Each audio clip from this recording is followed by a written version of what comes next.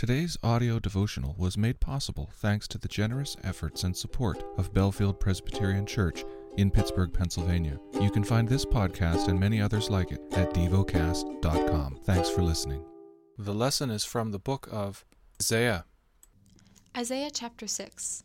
In the year that King Uzziah died, I saw the Lord sitting upon a throne, high and lifted up, and the train of his robe filled the temple. Above him stood the seraphim. Each had 6 wings. With 2 he covered his face, and with 2 he covered his feet, and with 2 he flew. And one called to the other and said, Holy, holy, holy is the Lord God of hosts. The whole earth is full of his glory. And the foundations of the thresholds shook at the voice of him who called, and the house was filled with smoke. And I said, Woe is me, for I am lost. For I am a man of unclean lips, and I dwell in the midst of a people with unclean lips. For my eyes have seen the King, the Lord of hosts. Then one of the seraphim flew to me, having in his right hand a burning coal that he had taken with tongs from the altar. And he touched my mouth and said, Behold, this has touched your lips. Your guilt is taken away, and your sin atoned for. And I heard the voice of the Lord saying, Whom shall I send, and who will go for us?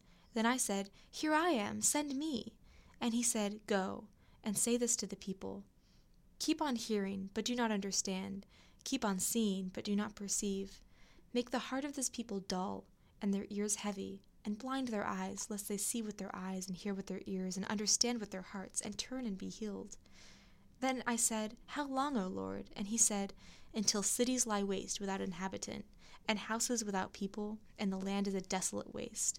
And the Lord removes people far away, and the forsaken places are many in the midst of the land. And though 1/10 remain in it, it will be burned again, like a terebinth or an oak whose stump remains when it is felled. The holy seed is its stump. Meditate and dwell on what you're paying attention to in God's Word. How has it connected with your heart or mind?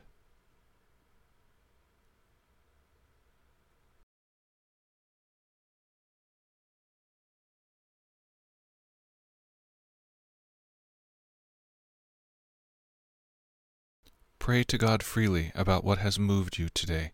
Turn your thoughts to Him and enjoy His presence. We offer the following as prayer topic suggestions. For Africa, for our shared environment. Thank you for listening to Devocast.